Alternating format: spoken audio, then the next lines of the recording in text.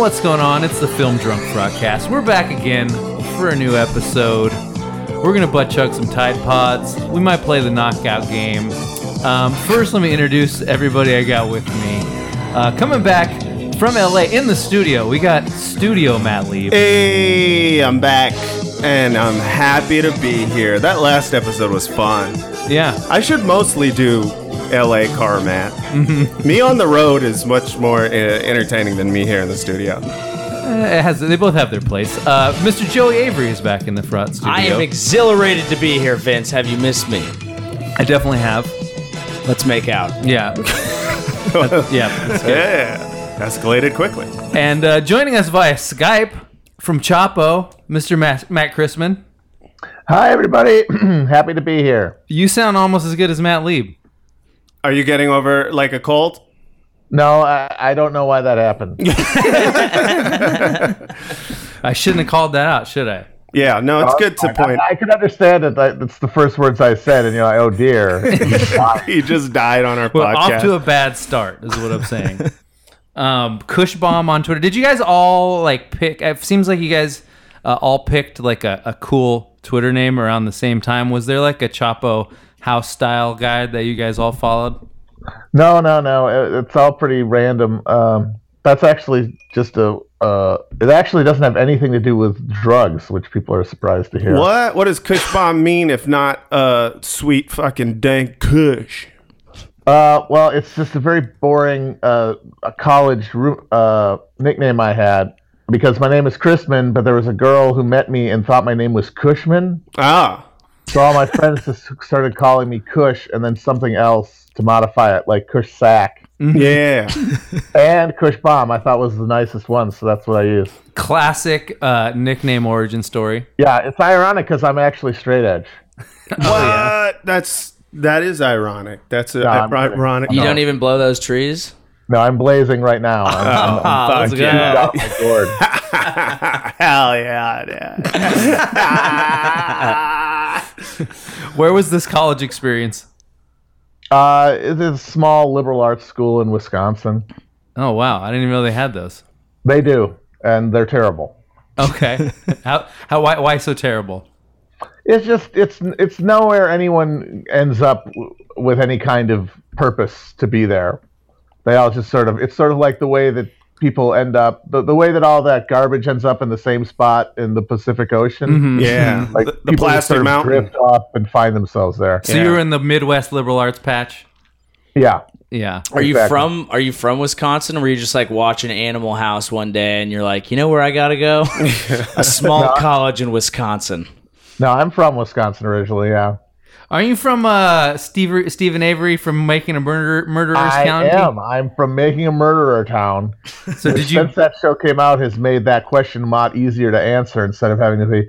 It's a small town. It's like an hour north of Milwaukee. It's like just say Making a Murdererville. That's where I'm from. Were you just out there like throwing cats in fires with Stephen Avery? Yeah, totally. Fuck yeah. No, he was from the wrong side of the tracks. So I didn't know him growing up or the family. I did get that from the show. Yeah. Is that what I think the police planted him on the wrong side of the tracks, but that's my personal opinion about it. That's reasonable. Is that what you do up there? Like you got one guy in the town you don't like, you just continually frame him for rapes and murders?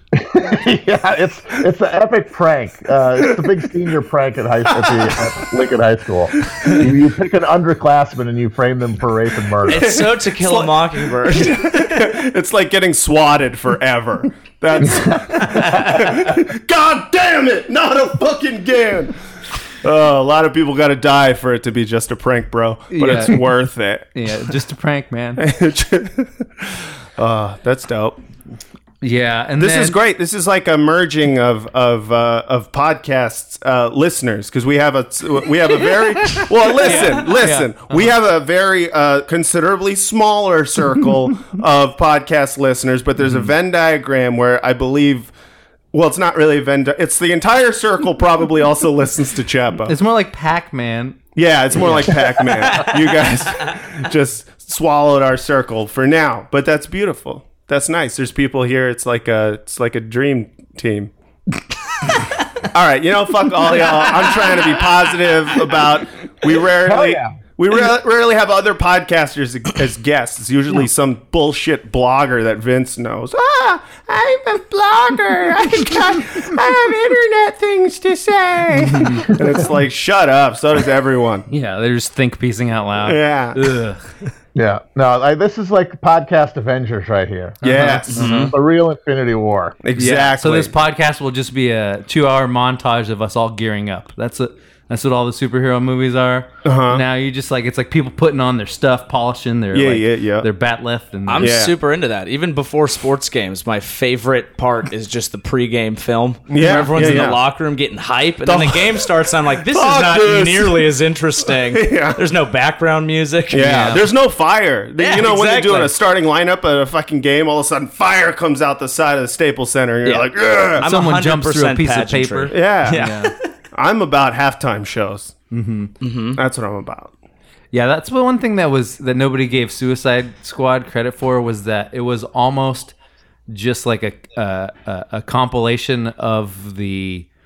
It was basically like their playing card scene. It was like this guy. You know how every action movie has a scene set in like a boardroom where a guy's reading the hero's resume. Yeah. Like, oh, he got kicked out of the army for punching out his commanding officer. And it was just the first 40 minutes of Suicide Squad was just a bunch of those strung together. Yeah. And I was like, man, if you just make the whole movie that's kind of what everybody wants to see Yeah. anyway. Yeah, I just want to see someone reading a bunch of resumes and just saying all the badass things they did. Yeah. And then I want the movie to end. And you know what? I want my money back.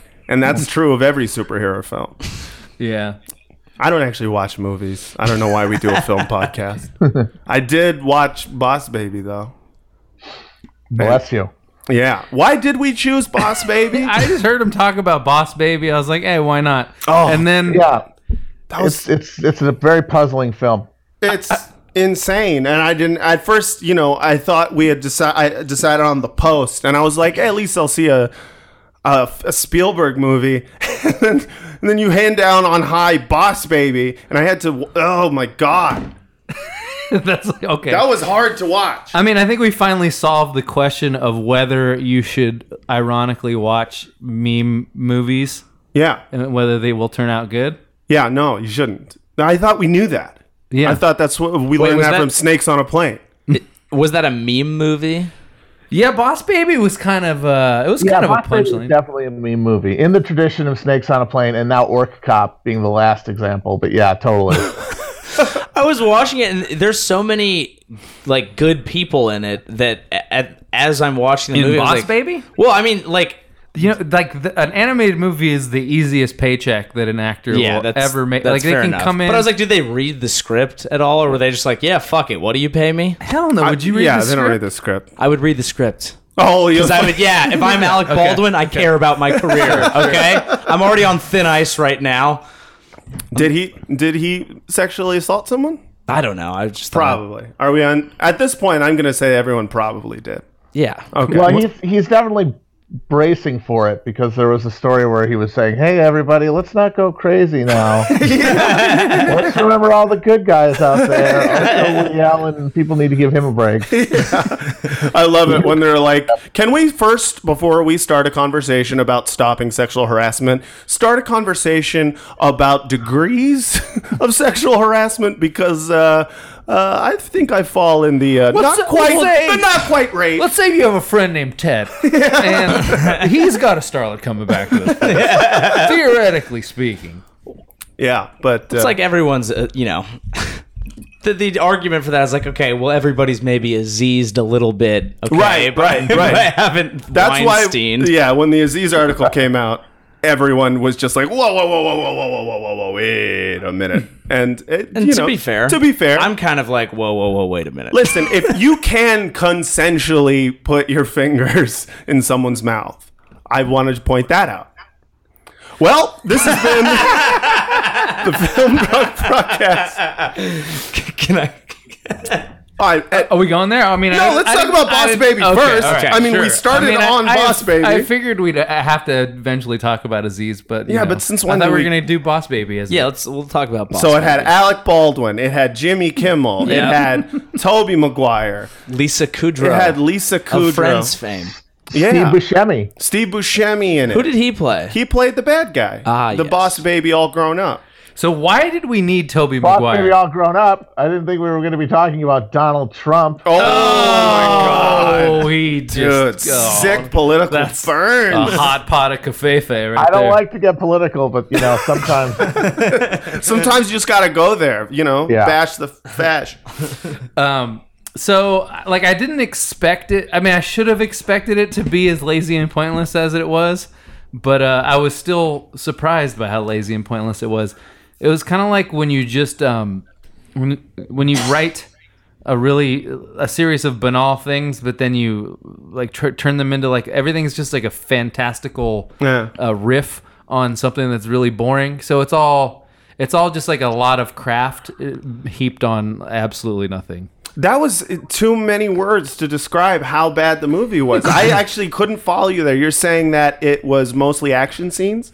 Well, it was like, all right, so the kid is jealous of the baby and his family. Yeah, and totally. it's like, see, the baby's the boss now, and then away we go. Yeah, they did take what was ostensibly a good metaphor, like, hey, babies are bosses, kind of, if you think about it, and then add a backstory that was completely unnecessary, which included the baby at some point disappears, and the mother loses a child, and we're just supposed to pretend like she's not going to notice. That's to me what is so amazing about Boss Baby and worth talking about is that, yes, it is super lazy and phoned in, but while making this super lazy and phoned in movie, they had to, because of the premise they'd chosen, create this completely insane world. Yeah. That like upends your entire cosmos. It's like, hey kids, you know all that crap your parents tell you about God and heaven and shit like that? Nope. The universe is a giant factory that spits out babies that are then like tested for a soul. Some of them and are. If they don't have a soul, they stay behind in the hell baby factory and babies for eternity, working in a fucking corporate structure. And presumably, it's like, okay, so these are babies, and they all wear suits and go to work in this office. Does that mean that after they're finished there, they go home? Do they all live in houses? Are there these it's baby like suburbs full of baby executive, baby bedroom communities? No, Are there people who work in like the restaurants they go to or the grocery store?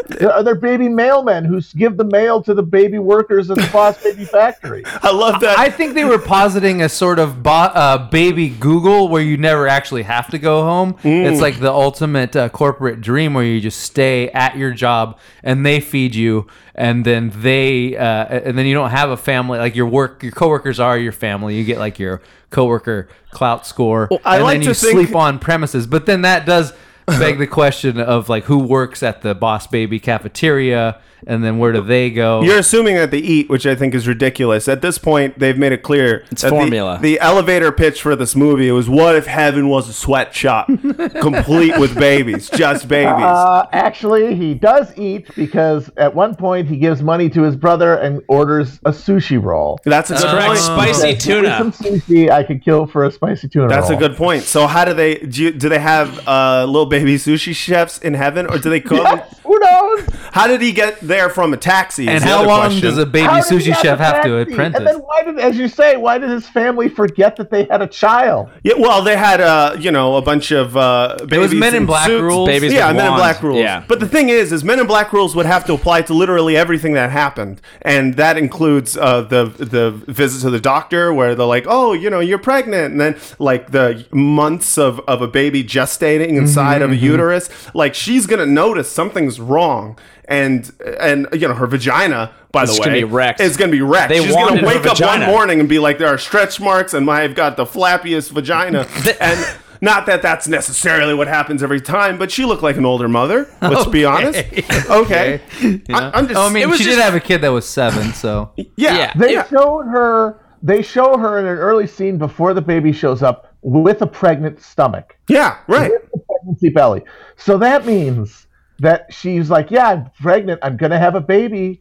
But then one day, she wakes up and her stomach is gone, and the baby shows up at the front door in a suit. Right. How does she process that information? Oh, well, I don't see. The that's thing is, Men in Black magic this too, man. movie could have made sense because they set it up that the kid has this overactive imagination, and when he's playing in the yard, he's actually in the jungle. And it's like, exactly. So for the first half of the movie, I'm like, okay, where's this metaphor going? Oh, I can kind of see. Yeah. And then they just go, yeah, you know what? Fuck it. Fuck None of this metaphors. is gonna Kids make don't sense. care about metaphors. And also, let's like Toy Story when I was a kid fucked me up because I was like, oh, maybe my toys are gonna play. Yeah. Now there's gonna be 7-year-olds going home looking at their baby like, what's this bullshit factory shithead in my house? Yeah, it's very strange. I don't actually remember, why did he need to go down there? He needed to go down there to infiltrate the Fight the puppies. the puppies. The puppy factory, because this movie posits that humans only reproduce because they specifically want to have a kid. Because they're cute.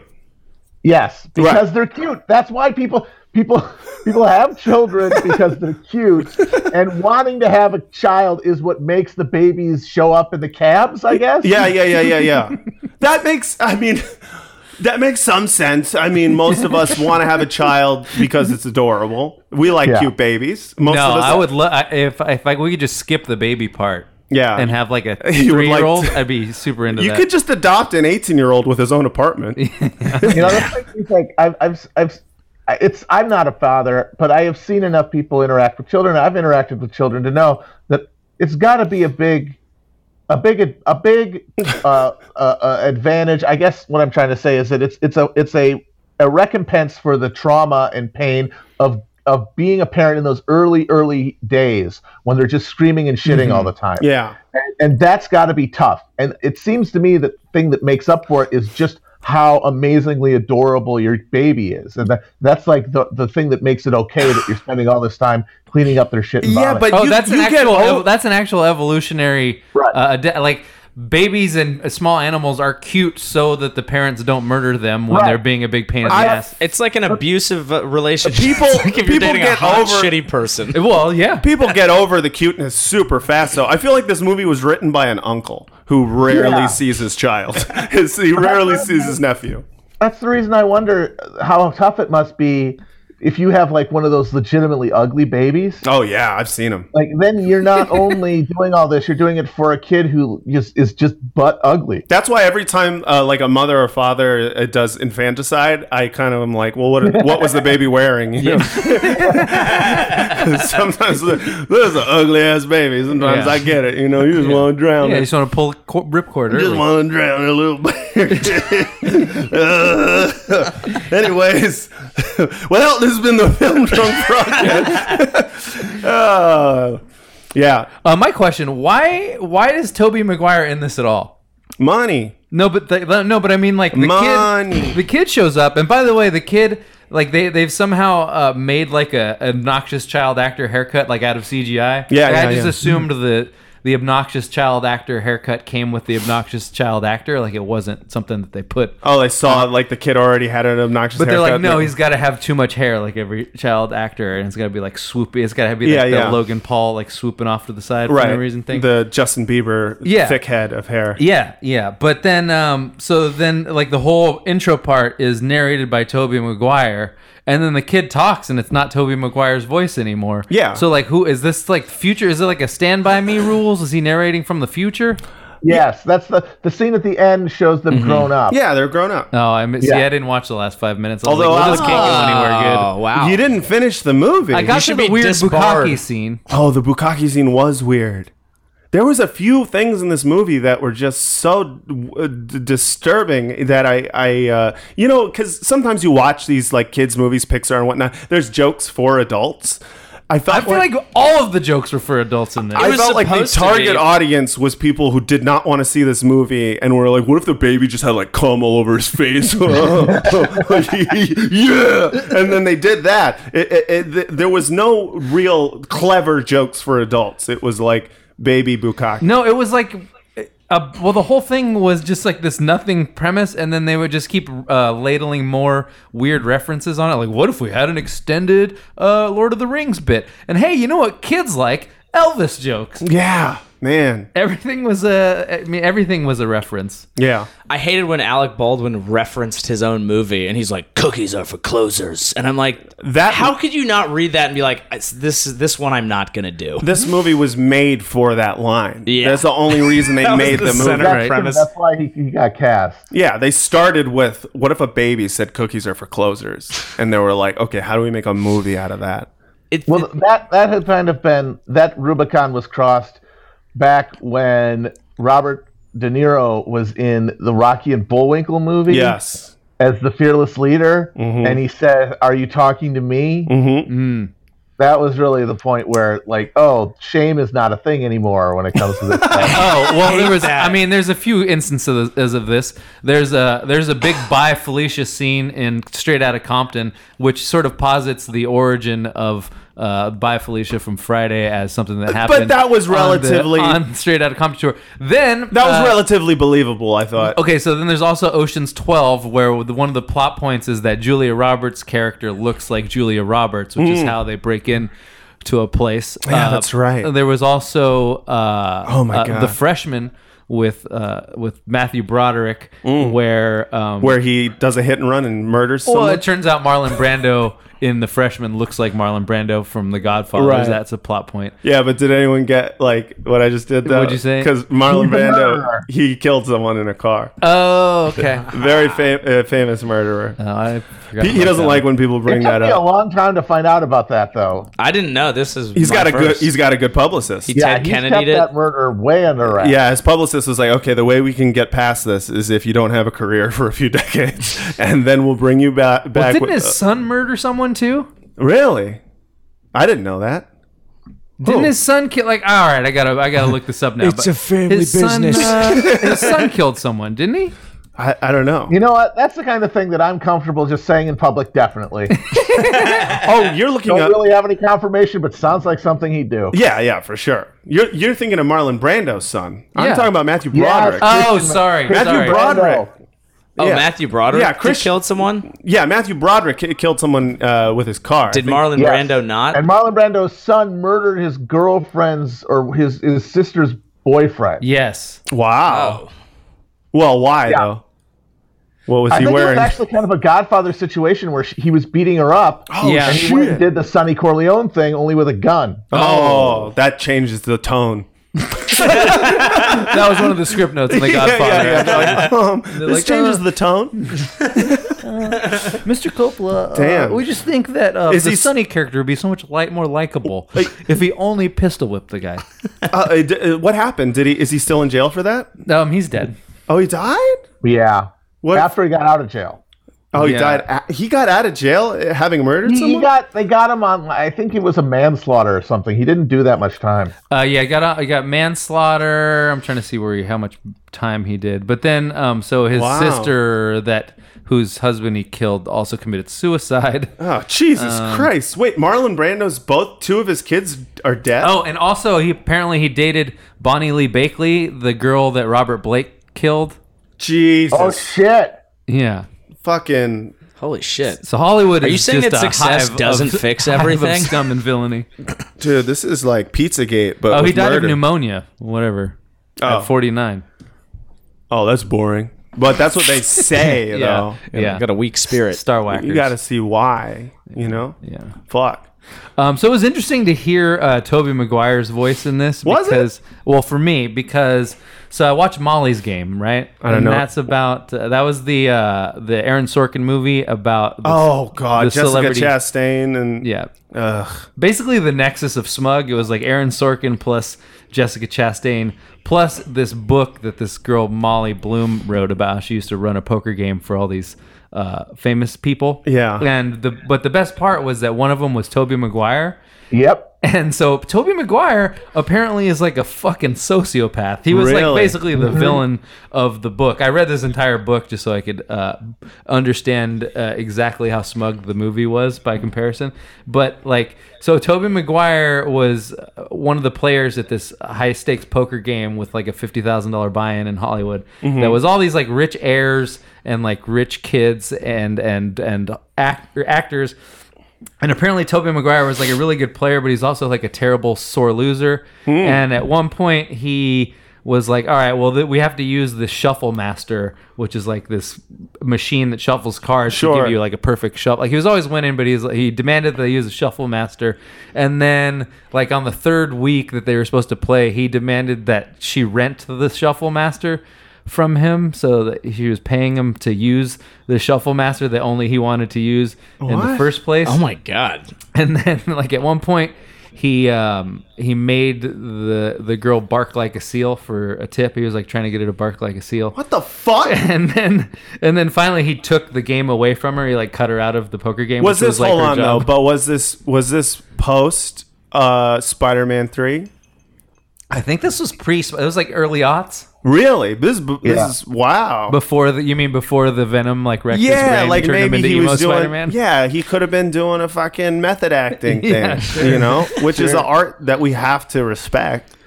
Like, what if you pretended to be the person you're playing forever? You know, that's art. You mean like Jim Carrey? Like Jim Carrey? Just like you get into the character so much. That was so sad to see. Yeah, I know.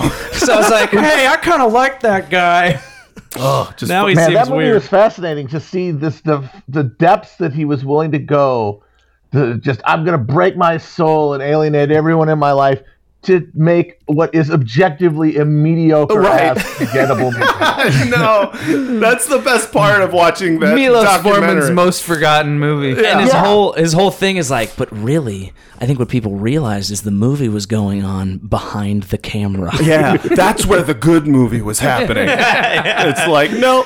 Meanwhile, all the people who, well, not all, but some of the people who worked with him are like, yeah, so that's really not how Andy treated me. But supposedly when Andy's channeled through Jim Carrey, he's a dick to me. The best part is he's like crying on the shoulder of Andy Kaufman's parents, and he's like not even doing that good of an impression. Yeah. Yeah.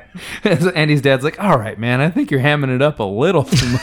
Well, I mean, yeah, everyone's a critic. Even Andy Kaufman's parents was like, nah, it's a little bit much. And he's like, see, Dad, you never respect me. I love that he's like, well, it wasn't really me doing the movie. It was Andy Kaufman. And it's like, yeah, but you were the one who was butthurt when you didn't get nominated. So let's be real. Andy Kaufman, who came to him in the form of a dolphin when he was staring at the sea. Oh, my God. That's correct. Yeah. So I fucking love art, dude. Jim Carrey's actually a pretty dope artist, though, like painter. I do like his... What? Really? Yeah. I like his paintings. Like better than George W. Bush? Yeah, better than George definitely. W. Bush. A little bit worse than Hitler, but John Wayne Gacy. He didn't have the same How drive. does he rank from Gacy to George W. Bush? I think he's between Hitler, like a little bit worse than Hitler, a little bit better than Gacy. Cool. Yeah. George W. Bush, though, I mean, some of those paintings are so adorably bad that, like, you start to forget that he's responsible for the deaths of millions of Iraqis. Like, someone, you're like, look, oh, they're cross-eyed. One dog's going this way, the other dog goes that way. I love his fucking portrait of his own father. It's so sad. I drew Daddy! Jeff! I drew Daddy! It's so sad. I thought he did very well. Yeah. He got a I gold thought star. they were very, very nice paintings. And Yeah. Sometimes very proud of himself. Sometimes he calls the art teacher mother. I think he just took the same approach to painting as he did to war, where he's like, look, I'm going to do this with a loving intent, but I'm not really going to finish it. Yeah, exactly. Hey, Hey, this guy. dude, when we get political, I'm telling you, this podcast about- becomes hot fire. How about these clowns in Congress? You know? So it was Anyway, it was interesting to find out that adorable little Tobey Maguire is like this. It was Fucking like this sociopath. sociopath who was apparently making a few $1 million a year off of poker from other actors and Really? rich people that were playing in this game. So anyway, after I wrote this review, someone sent me an email about it and about some of the people that were playing. It was like Todd Phillips from The Hangover, and like Ben Affleck was playing, and Tobey Maguire, and then a bunch of these like a bunch of heirs, and then people that eventually got busted for mini Ponzi games and other sort of financial crimes. Anyway, here's the email. Hey, I was reading your review of Molly's Game, and you mentioned Rick Solomon. That's the sex tape guy with Paris Hilton. And I thought you might get a kick out of some old Rick Solomon stories I have and might enjoy sharing them. From 1999 to 2001, I worked as an assistant for 2 producers in film division of a music video production company. Rick was the owner's bookie, only he never went by Rick. His name, self-applied, was Scum. Everybody called him Scum. Please know as I share these stories that I actually have quite a bit of affection for Scum, especially compared to many of the other people I worked with in the music video world. He was never a dick to me, a lowly assistant, unlike many, and was always friendly and in a good mood. I met Scum when he was recently divorced from his wife, E.G. Daly. You might know her as Pee-wee's love interest or a voice of one of the Rugrats. They had kids. She had a lot of money. Scum hung out at her office all of the time. Even though he was a bookie, he wanted to be a producer. He did end up helping to finance movies, but that's a more boring story. Scum wore ski hats 24/7, 365. I believe he started that trend. Scum started dating Paris Hilton while I was working there. Paris came to the office often. This was before she was famous. We watched MTV together. She was 18. Scum hung out with every rich asshole heir in L.A., and also Toby, Leo, Lucas Haas, Kevin Connolly, etc. I remember Pussy Posse, dude. Yeah, exactly. Fuck yeah. I remember Balthazar Getty being nice. Here are 2 of my favorite Scum stories. One day, Scum came barreling to my desk and asked loudly, "Yo, Scott, do you smoke pot?" Me. Sometimes. Why? I thought he was asking if I wanted to smoke pot then and there. It was not entirely unsurprising. Scum. When's the last time you smoked pot? Me. A few months ago. Why? Scum. Yo, pee in this. He put an empty water bottle. Wonderful. He put an empty water bottle on my desk. Me. I'm not peeing in that. He slammed a $100 bill on my desk. Scum. $100 to pee in that bottle. Me. No. He slammed a second C note. Scum. $200. I peed in the cup. Bought drinks for my friends that night. Turns out the urine was for Justin Murdoch. Not one of those Murdochs. An heir to the Dole pineapple fortune. Justin was a real fucking asshole. Not sure I would have peed knowing that. Story 2. We made 2 shitty movies while I worked there. One is a movie we produced with Ben Affleck, Matt Damon, and Chris Moore. It is called The Third Wheel, starring Luke Wilson and Denise Richards. Matt and Ben have cameos. It is terrible. It is most likely the least watched movie Ben and Matt have ever been a part of. We were at a party for the movie. Denise Richards was there. This was 2000. She was very attractive. She was also very nice. Scum came up to me and nudged me on the arm, then pointed at her and whispered, "She's got a stinky hole." Come on. Huh? Yeah. Bayo fucked her. Told me she got a stinky hole. Fucking shit. Scum really living up to his name. He began to cackle and punch his fist into his hand, as was his way, and proceeded to tell me about all of the women Scott Baio used to fuck. Anyway, I hope you get a kick out of some of that. Jesus. And so this is the same guy who did the sex video with Paris Hilton? Yeah. Oh, all right. And the ex Mr. Pam Anderson. Oh, yeah, that's right. Not Tommy. Wait, he actually married her? He married her. Oh, man. Huh. Reader, he married her. Wait. The ex Mrs. Pam Anderson? The ex Mr. Pam Anderson. Yeah. So he married Pam. He had Jesus Christ. sex with Mr. Pam Anderson? He married Pam Anderson. Oh, he is. Got it. All right. I'll slow the update. Eventually, It was fun watching you process that. Yeah, we got there. I had a stroke, but it was worth it. Do we think he actually invented ski hats as a look? I mean, I could see it. I mean, wearing them all the He's time. wearing one like in the sex tape, isn't he? At some point. I don't remember that. I just remember. Try and look that up. Not when he's having sex, but I think there's like an introductory part where it's like, yeah, this is when me and Paris were together. It was pretty dope. Check it out. He's wearing the hat. Oh man, I don't think I ever watched the beginning part. I have actually never. That's the best part. I've never seen the actual sex tape. I think I've seen the like on the news the non-sex clips of the green. She answers her background. phone during She it. I answers her remember phone. that. That's the part I saw. Yeah, Is it hot? it's all right. I mean, I used to, remember when celebrity sex tapes were like, if you could get your hands on, those were the best. And then Dustin fucking Diamond did it, and ruined it for everyone. Because all of a sudden God. you're like, gross. Yeah. Now anyone can do it. They just thought it was hot people before. Did he ever get his house? I remember he was going to lose his house. I never followed up on I hope that. he lost his house. Aw. Why? What's wrong with him? He like made a Dirty Sanchez video. That's gross. He made a Dirty Sanchez video. Pretty sure. Well, yeah, in that was in the sex tape that he Oh. made. Was he did a Dirty Sanchez, which is like you're not actually supposed to do that. You're just supposed to joke about Talk that with about your it. middle school friends. Yeah. like Like it's the guy who takes the joke too seriously. He's like, "Yeah, oh, you want to see a rusty trombone?" I was like, no, never did It's a I. hypothetical. Yeah, it's supposed to. We're just inventing funny names for things that don't happen. It's gross. I feel bad for Dustin Diamond. He was unwittingly a part of the America's favorite anti-Semitic caricature. Oh. I personally believe Is that, he your Apu? Yes, he is we have a problem. There's a problem with Screech, and it's that he was totally the Jew of the group. That's what they did. I have some notes. This character named Glavin. Maybe we could give him a different name. Because, like, look at Zach Morris. He's clearly the Aryan god of the show. You know, he's fucking cool. All the girls want to bang him. He can stop time, just like, you know, Aryans are wont to do. And meanwhile, like, Screech is being pushed in lockers. He's, like, not cool, but he's hella smart, you know? Yeah. Was he smart? Yeah. Wasn't he? Yeah, he was smart. Screech was smart. He was supposed to... I mean, he was the dork, but I never really got the impression that he was also smart. He was no Urkel, certainly. Yeah, another anti-Semitic caricature, but we'll get into that later.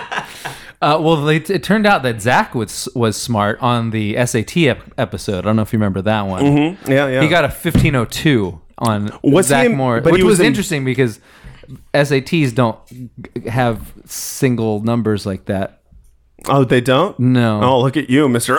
Actually, that's When I got my score. that's impossible. So Wow. But yeah, it turned out Zach was smart, which caused Jessie Spanos to get real upset because she'd been studying hard. Yeah, and this whole doing all that time. meth. Yeah, that's right. Dude, she got addicted to speed. That was the fucking best, dude. Yeah. Oh, God. And then she did Showgirls. I remember getting my hands on that when I was probably in like 3rd or 4th grade. My neighbor's like, I got an NC-17 film. Yeah. I was like, I have to watch it. And I watched it at that age, and I was like, wow, what a great movie. And then I come to find out no one thought it was good. It's funny because circle jerks are actually very common when you're in middle school. Yeah. Circle jerks are something everyone does once, but it's when you're really young and you don't yet know that, like, that's kind of gay. And so, like, you're not allowed to do them later. But early on, it's the innocence of childhood is that you see your friend's dick hard. Right? Am I alone in this?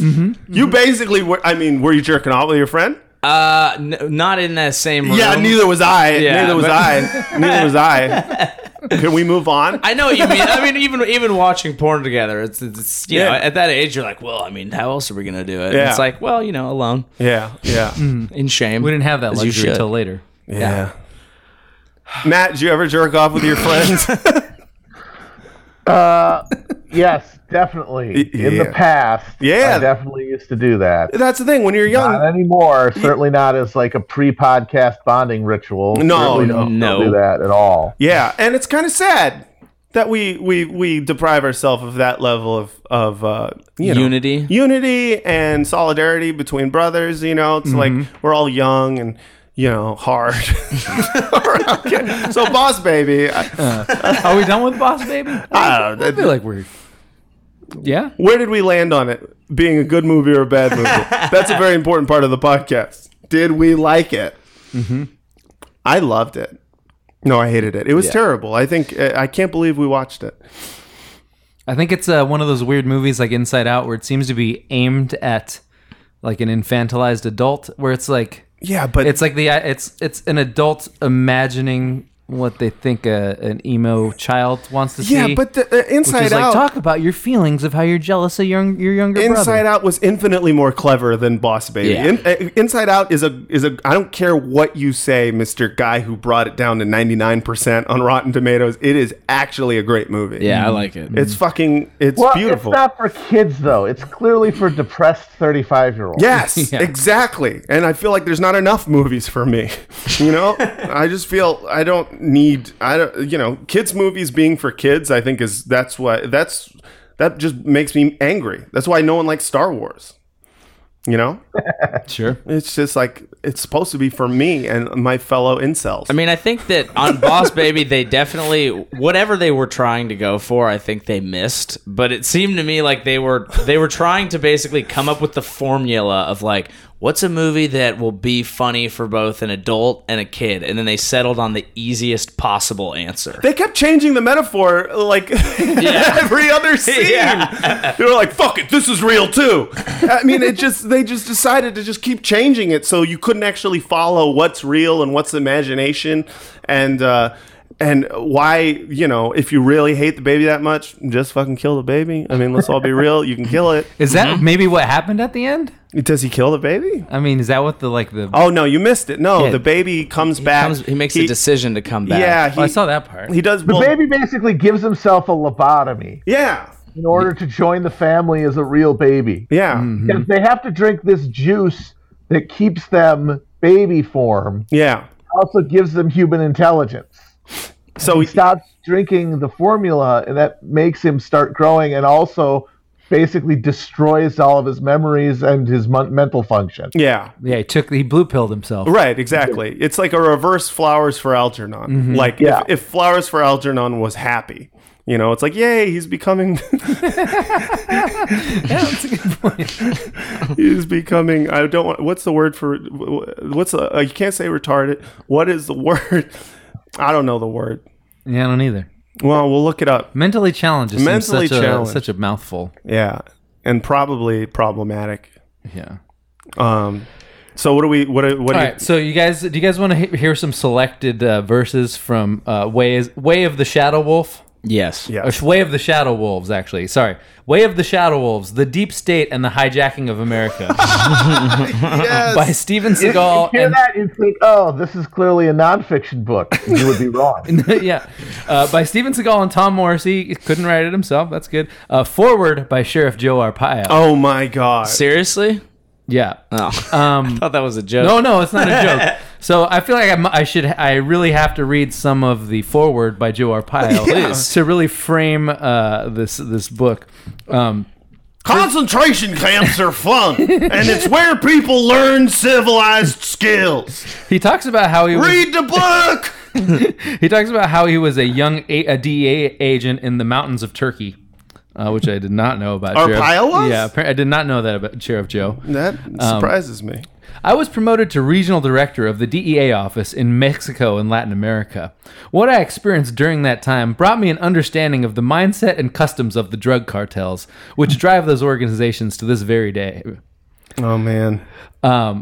Arizona today is and has been ground zero concerning illegal immigration and drug running. The deserts of this great state contain the hidden highways used by drug cartels as they pour across our unsecured borders. That flow has slowed under President Donald Trump. However, there are powers known today as the deep state working against his efforts. Deep State! God, yes. This is just I made a bunch of notes on this. Is just one of like the 7 times that they define what the deep state is, and each time it's a little bit different.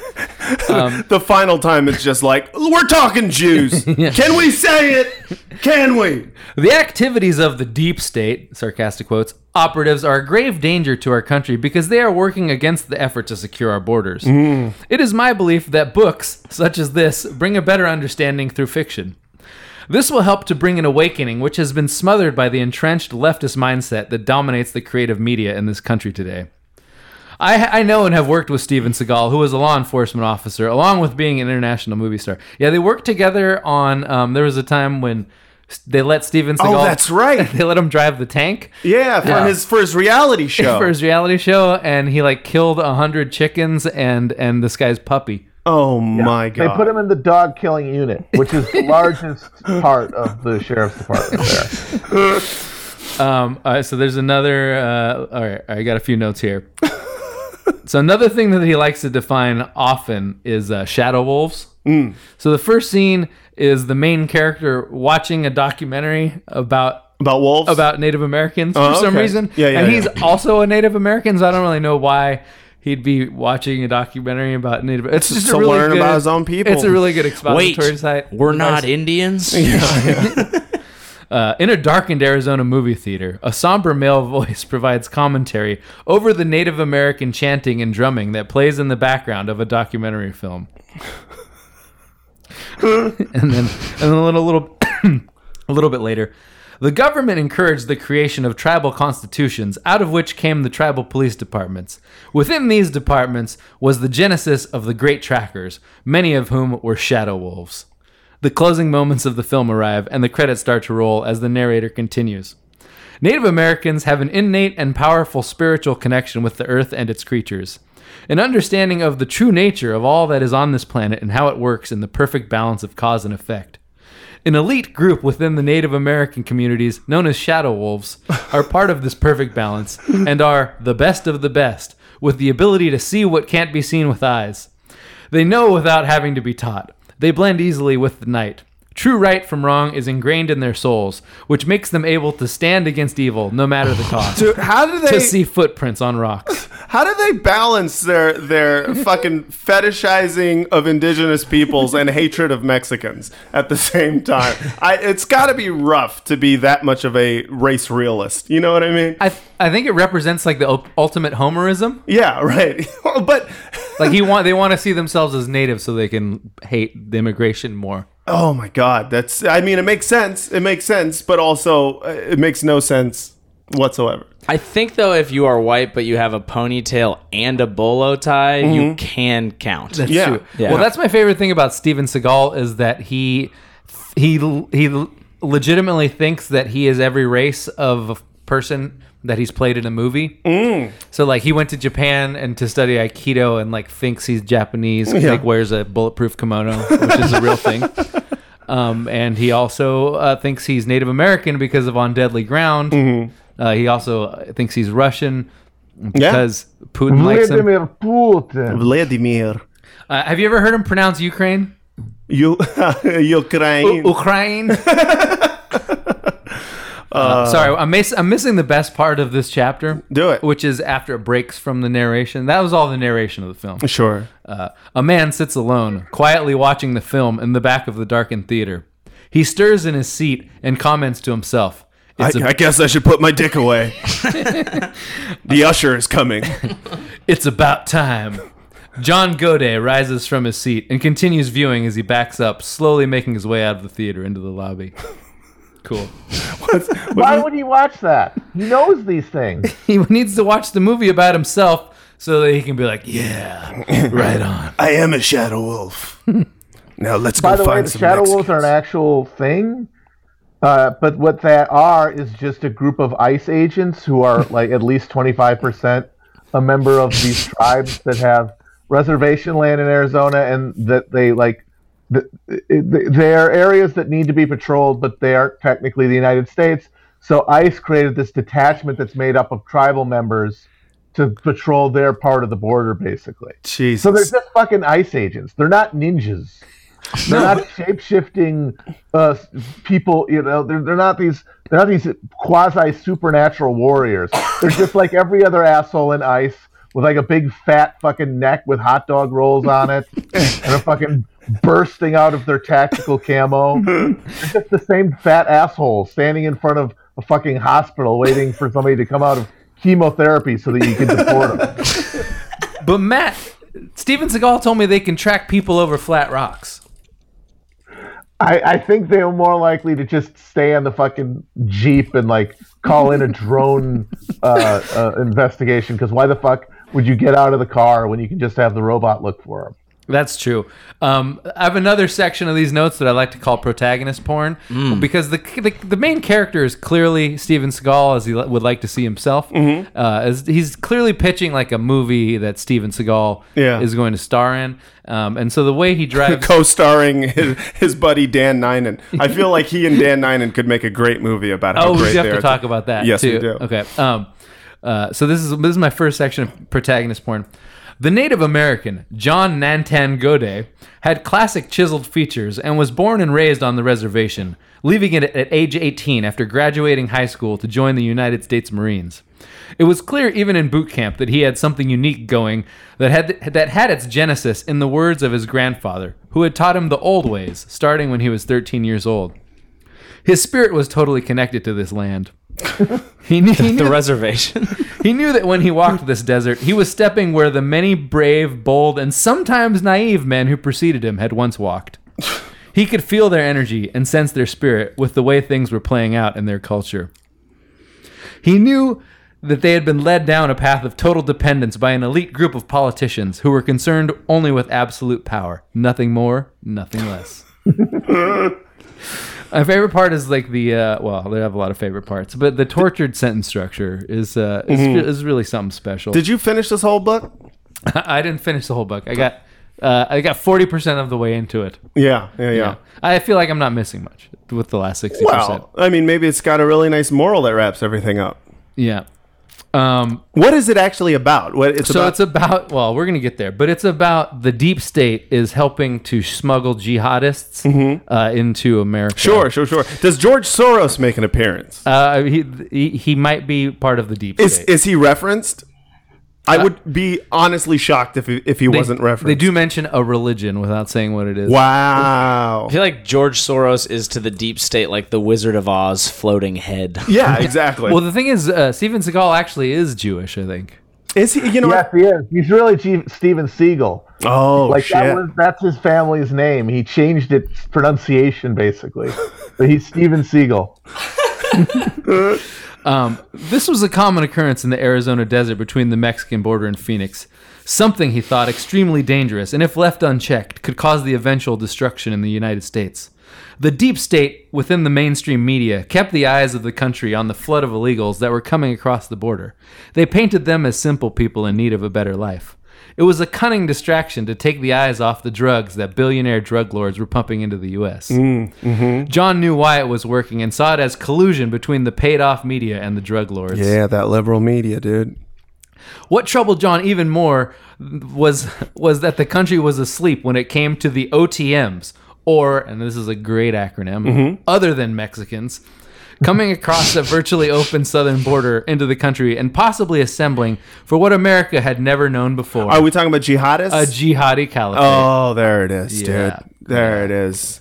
Our true enemy has yet to be revealed. Psych, revealed the fuck out of them, all Muslims. So that means that the deep state, is actually radical jihadists. Mm-hmm. That makes Because sense. why else would they want them in the country than to destroy it? Man, 9/11 really fucked us up. This is just a small taste of his knack for writing dialogue.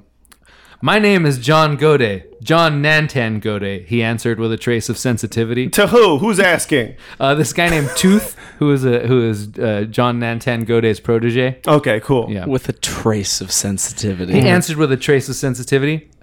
Cool. I like that. You are this quiet guy who moves around like no one I have ever seen. You are a res man, and yet you ain't. I've been watching you from afar move, and I've been like, wow, he's so smooth in his walk. His gait is good. It's like a trained show dog. You amaze me, Goatsy. Is his name Goatsy? Godet. Oh, okay. I thought it was Goat until Wow, like the page. Goatsy, 50 you sure something. can spread your asshole really far. How do you do it? This is where we run into the jihadists right here. He's So are they coming across the southern border, the jihadists? yeah, they're gonna ram a lot of jihadis up America's ass in the middle of the night. There's a lot of ramming up the ass metaphors in this. Yeah, including Goatsy. Yeah. I mean, I added it, but Yeah, no, it's good. Mexicans? No Americans? Just Mexicans? John pushed him, trying to get a fix on whether or not they might be deep state operatives. No, they weren't American. But he said that there were these heavy-breathing Arab guys coming out with them. All that hookah. Heavy breathing? What was making them breathe heavy? lemon mint.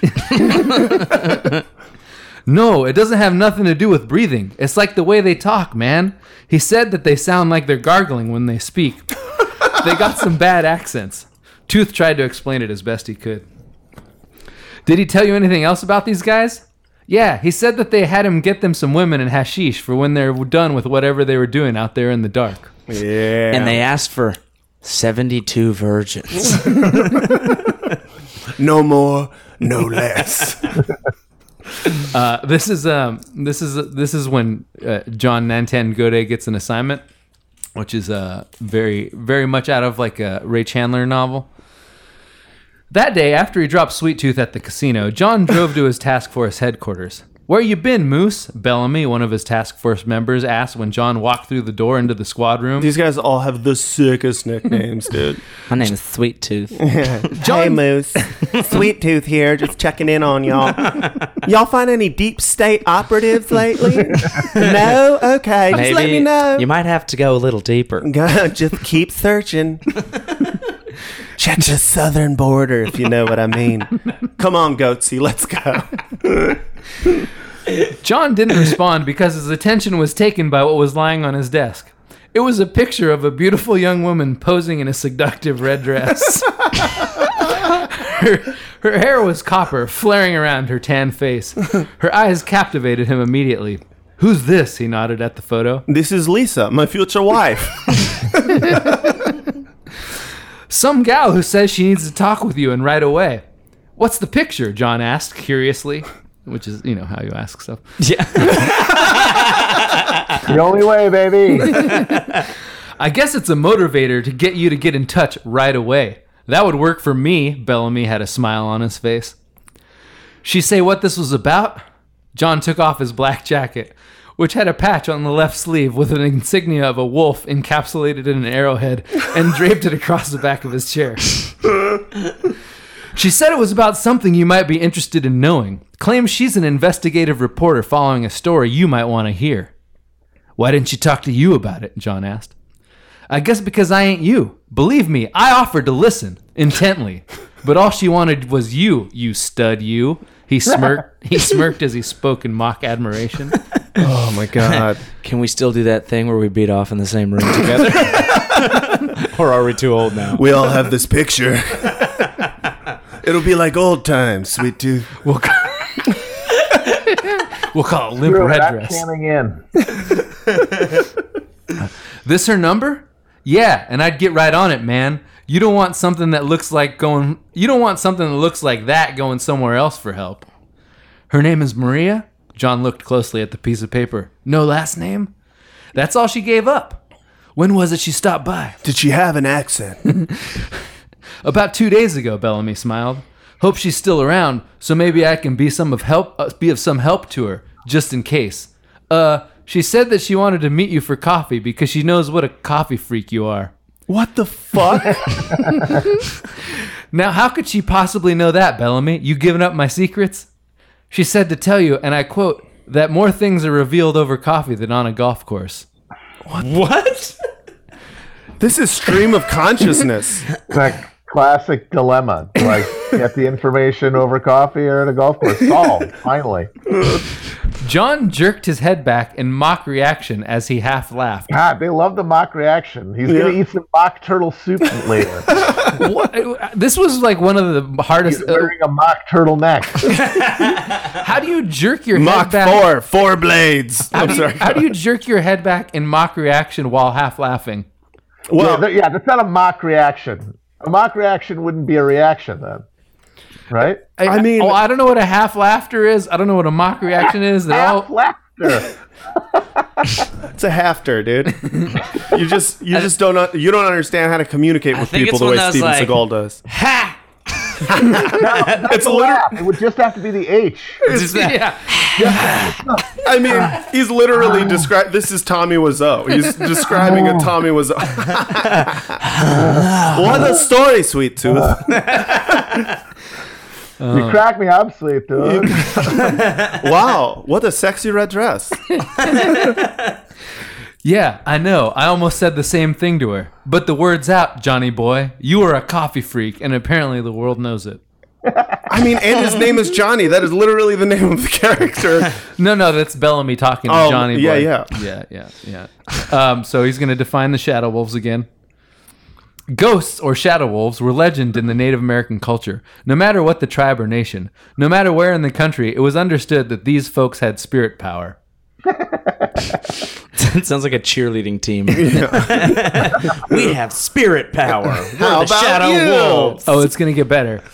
John put his hand up and turned it from front to back. then closed it from pinky to thumb in a circular grasp known in martial arts as the Talon Fist. It was the way a hawk grasps its prey and a method of gaining everyone's attention. Listen, I see this as a look-see. First, we take a look. Then, if we see, we hang back and follow what we see. Oh, thank God he defined look-see. I would have been lost with that. That's what that means. He also had to define a Talon Fist, which is what John uses to get the squad's attention before he's telling them about a look-see. Yeah. So that was good. God damn. Basically a quiet coyote. Okay, so this is a really good name of one of the characters. The three assigned to Noche were Deanne Higgins, a woman agent with the DEA who could hold her own as a member of this or any other task force. Anthony Quadrino, a leather-skinned veteran cop wise beyond his years who was built like a linebacker with a round face and stood about 5'10". Quadrino? Yeah, that's a name. And Hey, Tony Q. it gets better. And Maurice Scotty Random, a black man. Come on! A black man pushing 30 who had the body of a man who looked like he lived in the gym. I like how he doesn't have the body of a man who lived in the gym. He had the body of a man who looked like he lived in the gym. Yeah. That's like Steven Seagal was like, shit, there's no black characters. Can we get a random black guy? Yeah. It's like, Scotty Random. That's what we'll call it. Yeah. Oh, that's horrible. Have you met my Uncle Thomas? He's great. You'll love him.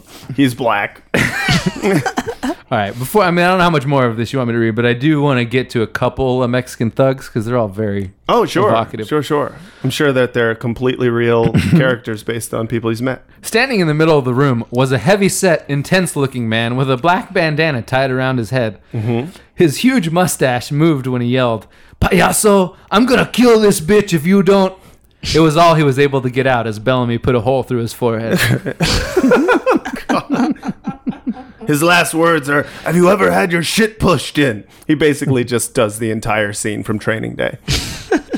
So at the end, this is at the end of the raid. They had functioned like a well-oiled machine that had just saved 2 innocent lives. All lives matter, do they not? Oh my God. That is beautiful. But apparently not the fat Mexican that he plugged in the head. It was at that moment that Scotty Random was like, hold on a second.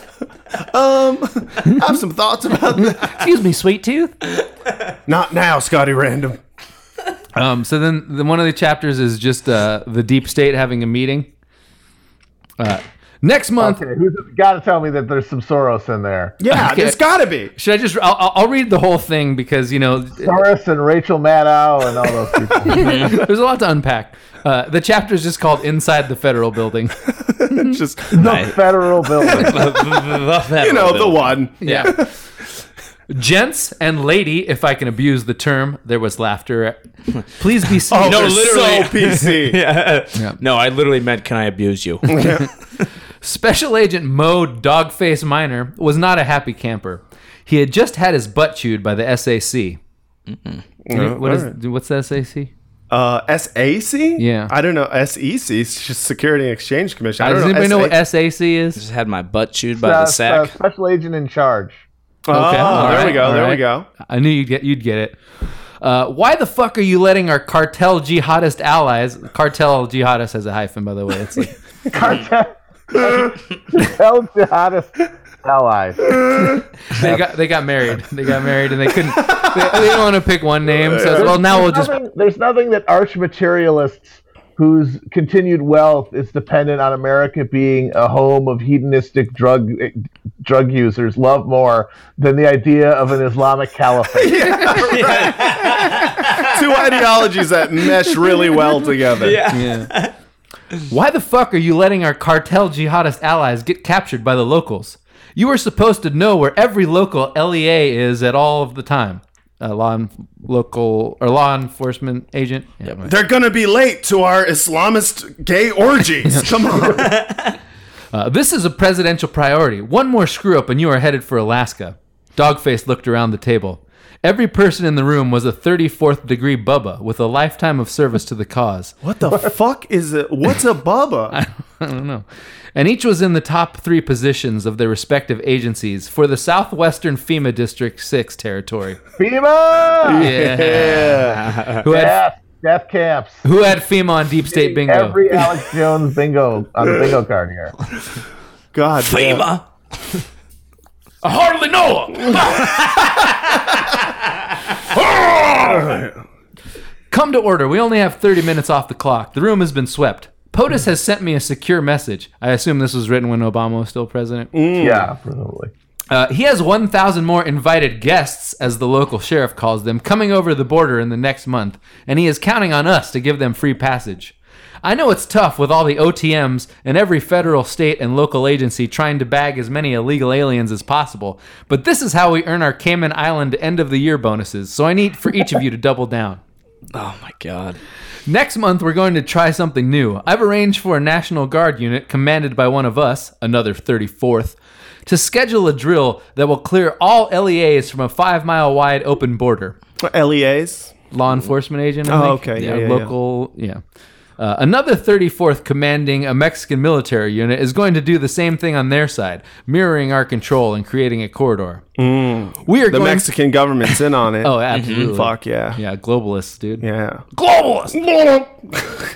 We're going to jam 500 jihadists up America's ass in one night. Oh, fuck yeah. Nothing a jihadist loves more than that.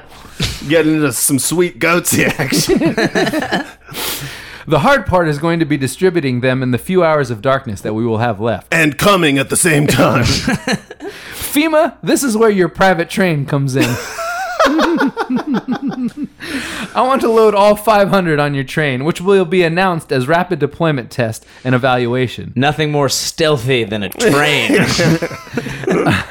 Which will be announced as a rapid deployment test and evaluation, and then have you distribute 25 at a time from here to Ithaca, New York. And here's the best part, is they misspelled Ithaca. Oh, that's nice. Yeah. You will have one boxcar isolated from the larger group, and that will be how we transport the radioactive material and explosives that will be dropped in Phoenix, with a 36th a part of the special team. So the deep state wants They want the jihadists to nuke us, I think. Yeah. For some reason. Yeah. Do they ever explain why? I mean, is there ever a good reason for it? Is it so that we continue to do wars in the Middle East? Is that like part of the? Is this like 9/11 is an inside job type thing, or like which is it? Does the deep state want to turn America into a caliphate, or does the deep state want jihadists in so that we have a reason to destroy? See, you can try and track down this metaphor, but ultimately it's like a government-based boss baby. Oh shit! Yeah, they just keep changing the rules of the metaphor halfway through. Actually, what it is that the real head of the deep state is Logan Paul. Oh shit! Nuking Phoenix is the ultimate prank. The twist is it wasn't just a prank, bro. And then he pushes the button, and we all explode. What's up, guys? We're down here in Phoenix. I'm gonna nuke the whole town, and they have no idea. Hey, smash that subscribe button and also that nuclear missile button. I am so sorry that people didn't like when I nuked Phoenix. It was supposed to just be a funny video, and I understand it didn't come off that way. I deserve a second chance. Here's another good some Mexican thug action in this next bit. Bellamy walked down the hall and tapped on the door of the room where outlaw number 2 was being held. John opened the door as Bellamy waved his head toward the room that he had just left and said, "He's giving up his compadres. He's ready to make a deal." "That's bullshit, man. Come on, what you think you got here?" Outlaw number 2 chuckled dismissively and leaned back in his chair, a confident smile on his face. "We got you. That's what we got." Murphy was sitting in the shadows directly behind him as he leaned forward and tapped him on the back of his head. "And before you know it, your girlfriend in the other room is going to make a deal. Then we'll really be telling you that we got you. For a long time." "Fuck you, asshole." He looked hardened, with short cropped hair. His Mandarin-style mustache was full and somewhat complemented by the teardrop tattoo under his left eye. A prison gang identifier. Like the other two, he was no older than his mid-20s, but his eyes held an old intensity that made Bellamy glad he was cuffed. Oh my God. John stepped outside and asked Bellamy, "You get anywhere with yours?" "No, but he is psyched. Pissed off psyched." What? What's Not the term. That's not what psyched means. Yeah. What? Those are two different things. But he is fucking psyched, just mad as hell. Dude. When you're so psyched that you're just like, fuck! So this is the other aspect of the deep state is the Mexican half. This is in chapter 8, the Mexican intelligence perspective. Carajo! I was going to say, I doubt it. Gran carajo! Jose Maria Gutierrez de Porras, the top counterintelligence officer in Mexico, who reported directly to the president of Mexico, was pissed. Seriously pissed. People, I need some ideas. I like how he's psyched and pissed. Yeah. I like how he started calling them assholes, and then he's just like, people, we're doing a meeting here, and it's going to be in English. People, I need some ideas. The deep state to the north is on the move. We are seeing 1,000 jihadists a month going north, and they seem to have almost miraculous powers, both here in Mexico and once they cross the border, as if they were on diplomatic passports, all expenses paid. The president is sick and tired of hearing about a wall that is not needed to keep Mexicans out. We already own the fucking USA. The OTMs are giving us a bad name. Whether they're Central American baby gangsters or Asian gangsters, I don't care. What? Wait, hold on. But so this guy is part of the Mexican deep state? Yeah. Here is what I need. I need to identify and arrest the bubbas that are I think he's against the Mexican. It sounds like he's against it. Okay. That are This is like the fucking Illuminatus trilogy.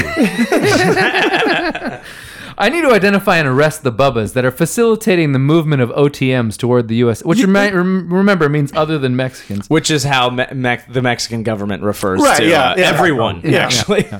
And I particularly want to stop every ISIS soldier trying to cross our territory into the USA. In particular. It is crystal clear to all of us that the USG is completely penetrated, and this trafficking of human jihadists is approved by the president himself and being protected by rogue elements of the CIA, FBI, and DEA.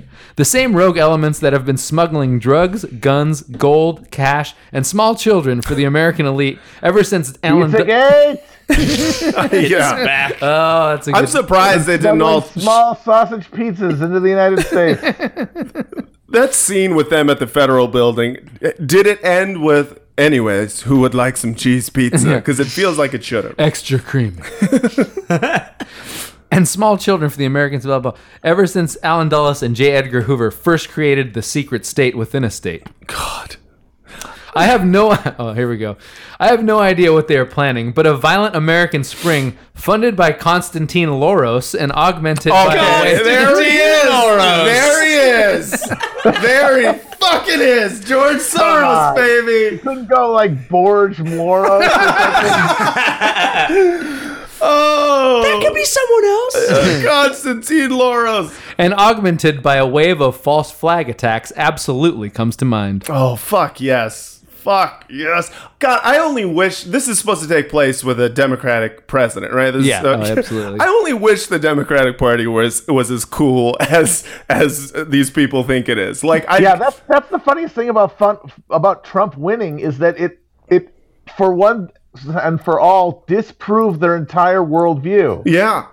Like the world that Alex Jones and those guys had created for their listeners was one in which Trump could never win. Right. And then he won. So this can't exist. But the thing is, the deep state is nebulous enough that they can keep being like, well, the real reason that Trump's not getting anything done Right. They're is not the deep state. Yeah. Constantine Loros is back there fucking kids in the pizza Putting birth control in your water. But it would have been way easier to just not have him be president, which they clearly have the power to do. Right. Yeah. Yeah, I mean, that's the thing. Is at the end of the day, it just proves that that it is absolutely possible to get a fucking nutbag in office. Therefore, the deep state has no power whatsoever. Well, that was why the 9/11 conspiracies, that was where they all fell apart. Yeah. And it's like, all right, you're telling me that the same government that couldn't even plant the WMDs that they all said were there planned the entire 9/11 and successfully carried it out. They can only lie once. That's the thing. Yeah. If you look at the way that the Bush administration ran every other aspect of government, just this incompetent offloading of responsibility onto these shady subcontractors. Mm-hmm. If those guys had tried to do 9/11, they would have ended up paying $5 billion to Halliburton, Yeah. and it would have ended up with them like blowing up a model of the World Trade Center. They fly a plane into New York, the Vegas hotel. And they're like, close enough. Which, by the way, to this day, if you go there, there's a display case in front of the casino with all of the keepsakes and mementos that were left there after 9/11. Oh, that's nice. Because people, when it happened, They were like, went to the New York casino in Vegas, They need us right now. like solidarity tokens. Oh man. Did the New York have? that's why I went to Paris with Je suis Charlie shirt. Yeah. After the Paris, the hotel. Yeah. Yeah. All right, you got it. Does the New York have the World Trade Center towers in its skyline? 'Cause It was used to. So they had to like was take very it down. expensive and awkward to get those out of there. They had to Yeah. take them down with it never controlled did. That was controlled an demolition. That is the lesser known tragedy of 9/11. You know, there's at least one guy in that room that's like, "Hear me out. What if we just added a plane?" That would be the best ride at New York. Oh. All right, last quote. This is just, I feel like this really drives home Steven Seagal's confused ethnicity. He spoke with a voice that had a spirit music deep within. Even at a young age, John recognized his grandfather's uniqueness and high level of understanding. The spiritual power his grandfather was apparent to him even then, and it was that power which transferred to the tribal police officer he became when the old man had passed. John faithfully practiced the methods taught to him and used them over and over in his work. His tracking ability was uncanny, as was his talent for learning things that pertain to his internal self, like the ancient Chinese art of Bagua and the Japanese art of Aikido. What? How many internal self ethnicities? He called them life arts, not just because they were studied throughout one's life, but because, as in his case, they had saved his life on several occasions. Oh my God. Is the giant twist is that he's actually a half Japanese, half Chinese man? Yes. Oh, well, that's beautiful. He's the 13th incarnation of a Buddhist Lama. Oh my God. You know that Steven Seagal actually thinks that, right? That No, he's- it doesn't surprise me, but no, I did not know that. yeah, He's actually half Japanese, half Native American, which means he gets his sushi at the reservation casino. he's actually half half Italian and half Eskimo. What race is this guy anyway? Boy, do the sled dogs hate spaghetti. Yeah. So do you guys want to talk about Dan Ninen? Well, we have to now. Yeah. Yeah. You clearly you're all caught up on Dan Nine and Matt Oh, I'm a Christman. 9 and head from way back. Oh yeah, me too, man. I've been making fucking like splice ups of his videos for a few years now. He has that one video where it's I think it's just titled Dan Ninen or Indian comic destroys in front of 5,000 non-Indians. That's the name he chose for his YouTube video, and it's 5 minutes of just fucking fire material that has so much space between the setup and the punchline that you can just go in and edit it any which way you want. Is he sure there were no Indians there? I mean, I think he counted. Let's be. I think that video takes place at I think it's like a Tesla conference or something. Well, there's one that's a Tesla conference for sure, where he just bombs the entire time. But there's one where he fucking crushes. I think he's kind of like the reverse Columbus. Like he went out there looking for non-Indians. Uh-huh. Yeah. And he was like, "Oh, these are non-Indians." And a couple people are like, "Well, hey, I'm Indian." It's like, Yeah, you're whatever. non-Indian." Either that or he's referring to him. Did you see the video of him at the fundraiser? Oh. There was a fundraiser in California for a libertarian crank who's running against Maxine Waters. Oh fuck! There was a video. We read about it. Yeah. He's literally still on probation from illegally tracking his wife's car. Wait, Ninen Cheating is? on her? Not Ninen. No, the guy who's running for Congress, okay. whose fundraiser Ninen was at. And yeah, I've seen some video from it. Oh, that's amazing. God. It's really great. He's talking to this conference room. There's maybe 20 chairs set up, and like maybe 3 or 4 or 5 of them have people in them. Oh. And people are milling around, and he just starts going. Oh, I love it. And his first joke is, "Hey, so you guys remember there was a bombing in my city a year ago.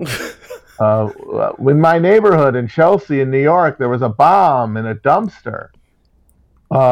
That's what they say. I think someone was trying to charge their Samsung Galaxy Note 7. Oh, And beautiful. one lady kind of clapped, and no one else had anything to say. It's the perfect comedy for like the one of the grandmas to be like, "Oh, well, that was very clever." Yeah, he's having Very, fun. very clever, Dan. I feel like it's a comment on the Trump phenomenon that millennial comedian Dan Ninen, who has a giant banner on the side of his website about him performing for Barack Obama, has like reinvented himself as like the Trump supporter. Yeah, of course. Yeah. I mean, this is the thing about people they're all in the same vein of just like anti-normie fucking trolls who just, slash pathological liars. I mean, he is the perfect person to be supporting Trump. This guy There's such a vacuum of any kind of notable celebrity or artistic figure that any kind of grifter should just... The fact that more struggling artists have not sort of just decided to become MAGA, right. raise their profile, kind of blows my mind. Like that woman Joy Vega or whatever. Right, her name yeah. is. Oh, I mean, fucking Scott Baio like spoke at the convention. Yeah. Right. That's what you The get guy to do. who fucked Denise Richards' stinky hole. I guarantee he's told Donald Trump about Denise Richards' stinky hole. Yeah. It really tests your ability. Like, how much are you willing to shill to get ahead? And fucking... Dan Ninen's got no limit, man. Dan Ninen has no He's a limit. no He's limit got soldier. a license to shill. Dude, this fool he's so shameless. It's incredible. It's funny that his whole thing was like, I'm a millennial, and finally now if you Google him, it just says his exact birthday. So he's born in 1961, May 4th. There's like a particular Google card that points it out. It's the first thing it says under his name. Oh man. The Imagine internet the won. balls to call yourself a millennial when you're 56. It's pretty crazy. To be fair, I have a selfie To be stick. fair, that's what the painting in his attic looks like. So I don't know if this is a new blog on Dan Ninen's website or if somebody just discovered this blog on Dan Ninen's website, but he's got his like own personal Maureen Todd story, and it's just called Bob Saget, and it's written in the third person, which is great. It was May 14th, 2005. Dan had just finished a comedy class at the American Comedy Institute. For sure someone else wrote this, someone member of his staff. yeah. And he asked one of his classmates if he wanted to go out and check out the Laugh Factory, which had just opened.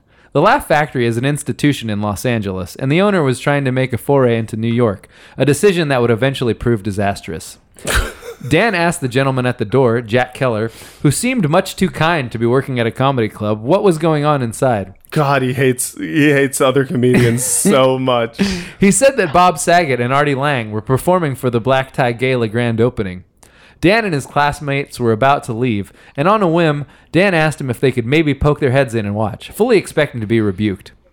However, Jack was nice enough to let them go upstairs and check it out. Artie was on stage, doing a joke about crapping in his pants and then pulling over to the side of the road and pulling his pants down. Just vulgar stuff. And that bit was tame compared to what followed.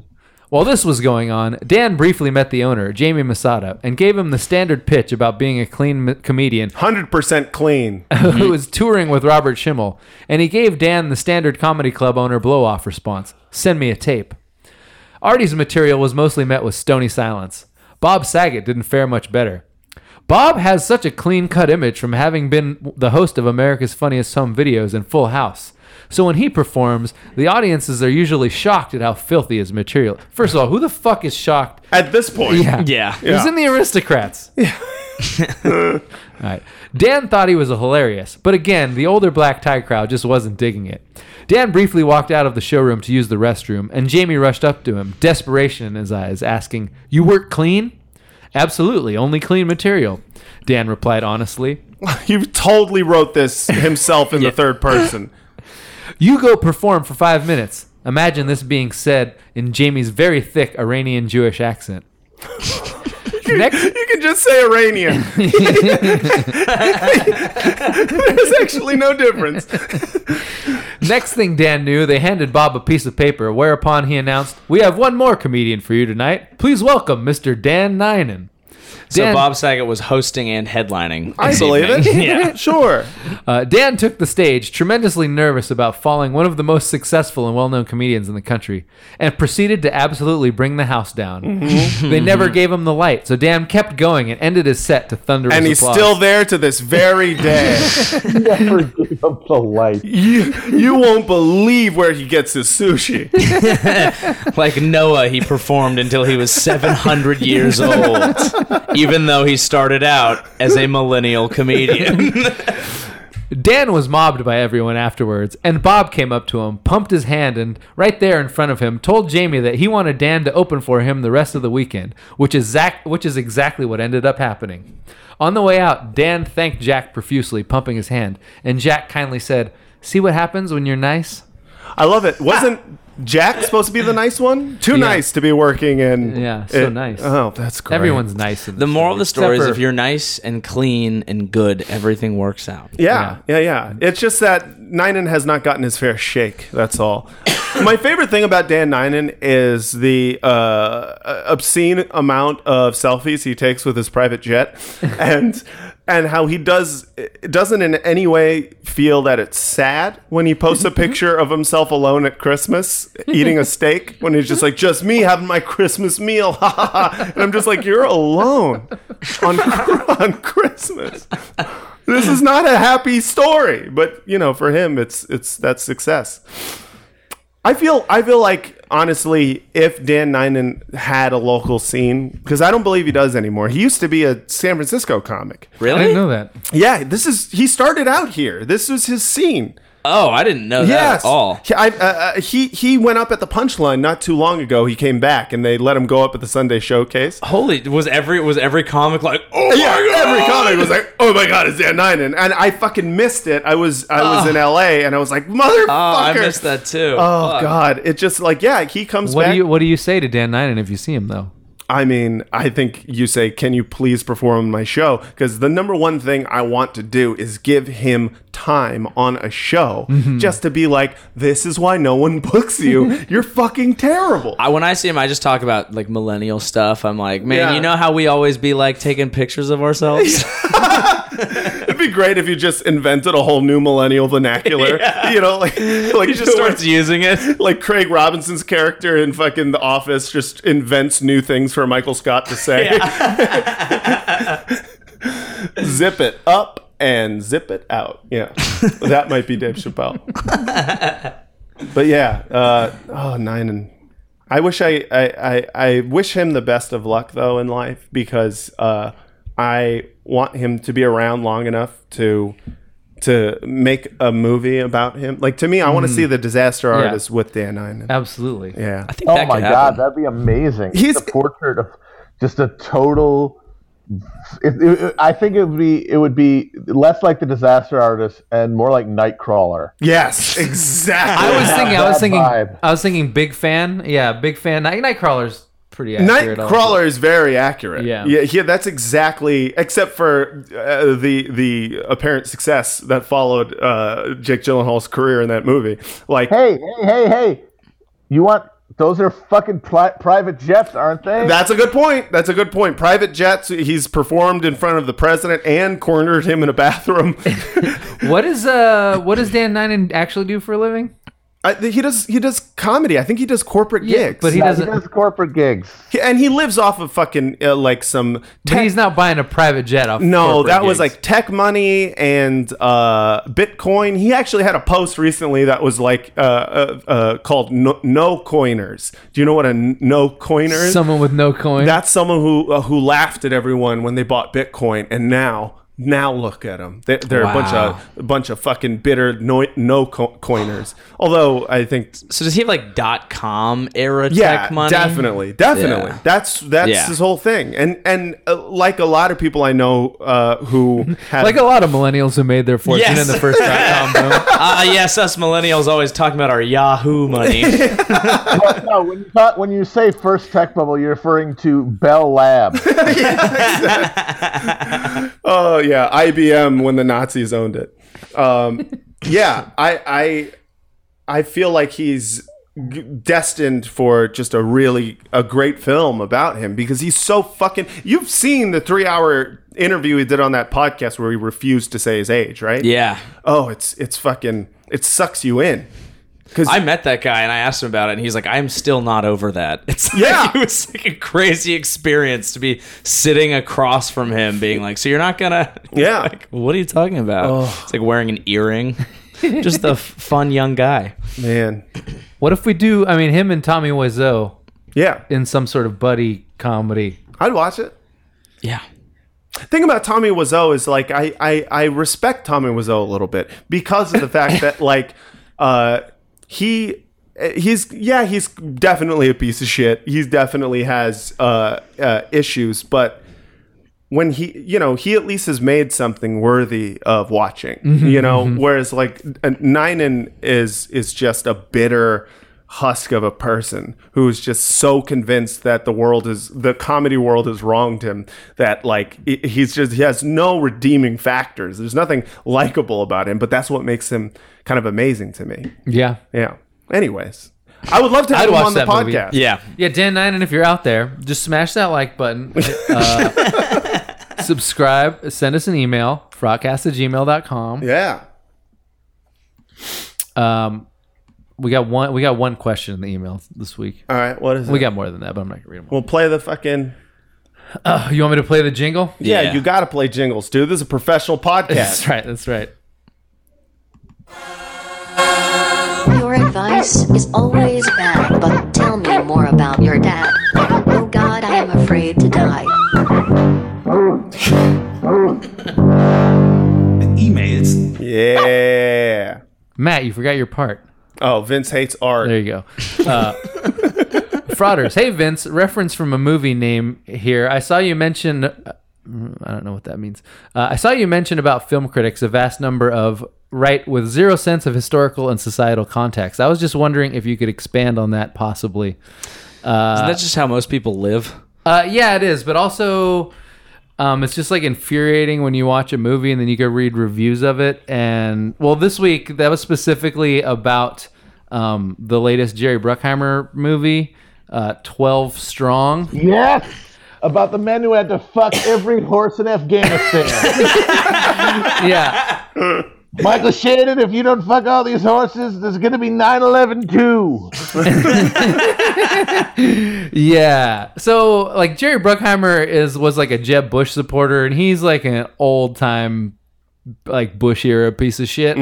And I mean, this movie is basically celebrating like the one victory that Donald Rumsfeld had based on his strategy of just like bombing a bunch of shit and not like having many soldiers there, like minimal amount of U.S. soldiers, a lot of bombs, and so like we're gonna take Afghanistan with like 12 guys on horseback who don't know the fucking language. Right. By the way, I'm sure the 12 guys, none of whom spoke Dari, like really took Afghanistan, and they were really like the driving force. So that's what the book's about.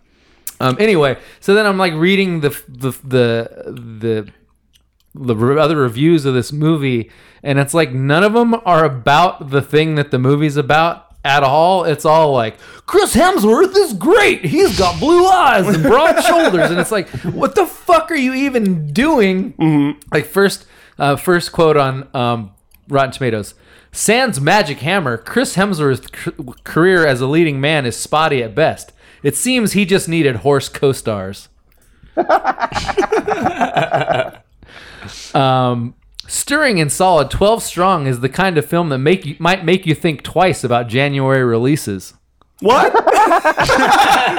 Like That's what it'll make you think about? like you watched that fucking movie And you thought about and January you thought like, releases. well, this really changes the game of movies released in January.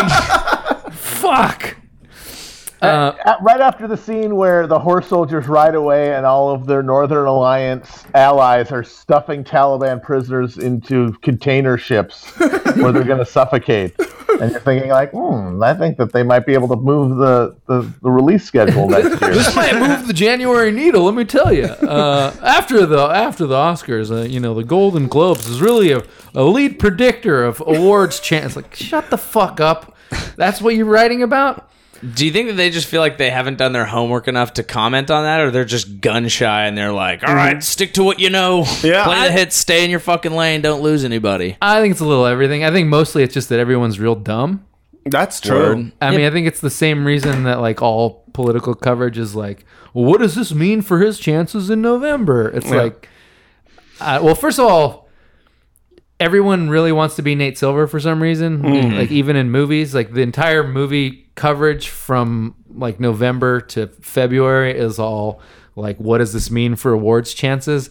As if like everyone is sitting around wondering like, ooh, well, is James Franco going to win the Oscar this year? Like Right. no one gives a fuck. But for some reason, well, I know the reason.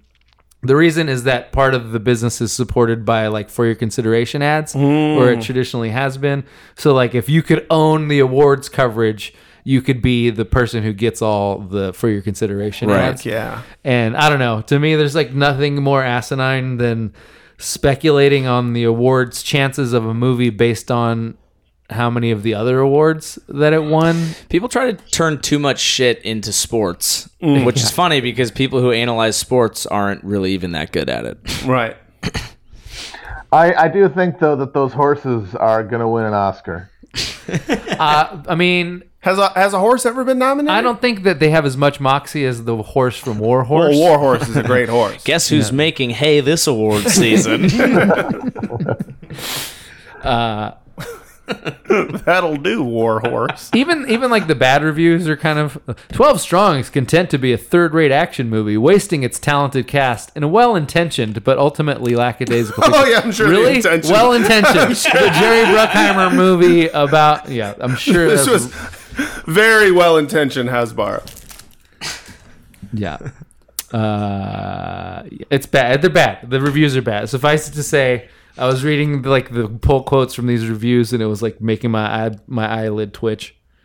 Yeah, no. I mean, since you're a kid, it's like most people just don't really do their homework.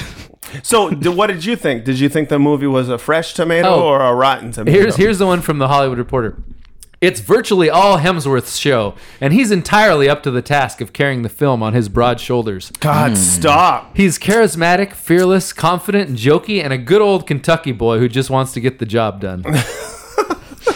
By the way, Chris Hemsworth has the worst American accent, like one of the worst American accents in Hollywood. Does he? And the whole movie is him barking orders and like, all right, boys, we're going to go out there and kick ass. Like he's doing like this weird, it's just bad. It's real bad. So what happens at the end? Do we get out of Afghanistan? They fuck the horse. They fucked the horse? Finally. Yeah. Tell a gang bang. All right. I'm done. Well, guys. It never said nay. Nay means nay.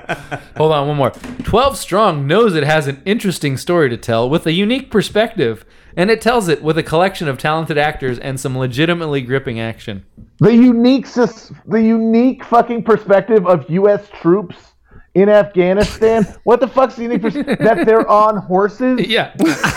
Well, you see, It's like when they had to beat Lisa Simpson's new The Doll by She's introducing got a Malibu hat. Stacy with a hat. well, They're troops, but they're on horses. well, you see the war from a different angle when you're on the back of a horse. That's literally a different perspective. It's definitely the first film ever to mythologize big, strong special forces soldiers. On horses. First one. First one. All right, guys. You want to put this thing to bed? Well, yeah, let's do it. I think we all did great. Oh, fantastic. Give Delightful. yourselves a round of applause. I will. Yeah, that's I'm doing nice. spirit fingers right now. Yeah, I'm doing spirit cooking. I'm doing the fucking Talon. Yeah. Matt? Matt Lieb, that is? Yeah. You want to take us on? Absolutely. Matt Chrisman, thanks so much for joining us on our Fraudcast. Thank you guys for having me. It was great. Yeah, anything you want to plug? Well, if you are in New York, I will be debating gaming with my co-host Virtual Texas at the Bell House on Friday. Oh, fuck. I wanted to talk about that because all of my co-hosts also recently became gamers. Fuck and I feel, yeah, bro. And I feel like... Left out? Like a fucking loser? I just feel like they're closing in on me. Well, Yeah, no, it's bad. Gaming is bad. Don't do it. That's my thesis. That's Game- what I'll be arguing. my thesis is gaming is good and it's only for men. And I think it's a very important thesis. Cool. So there's that, Joey. Yes, this Friday, if you're in San Francisco, I will be at the Alamo Draft House for Sketchfest. Fuck yeah. Also, Pier 69 podcasts on iTunes. Cool. Say hi. Cool. Hey, you catch me on the Fraudcast, you guys. Hell yeah. Filmdrunk.com. Vince, what is the Google Voice number? 415-275-0030. Yeah. And, Patreon.com/Fraudcast. yeah. And email us, fraudcast@gmail.com. Thank you so much for listening, everyone. And until next time, good night and good chins.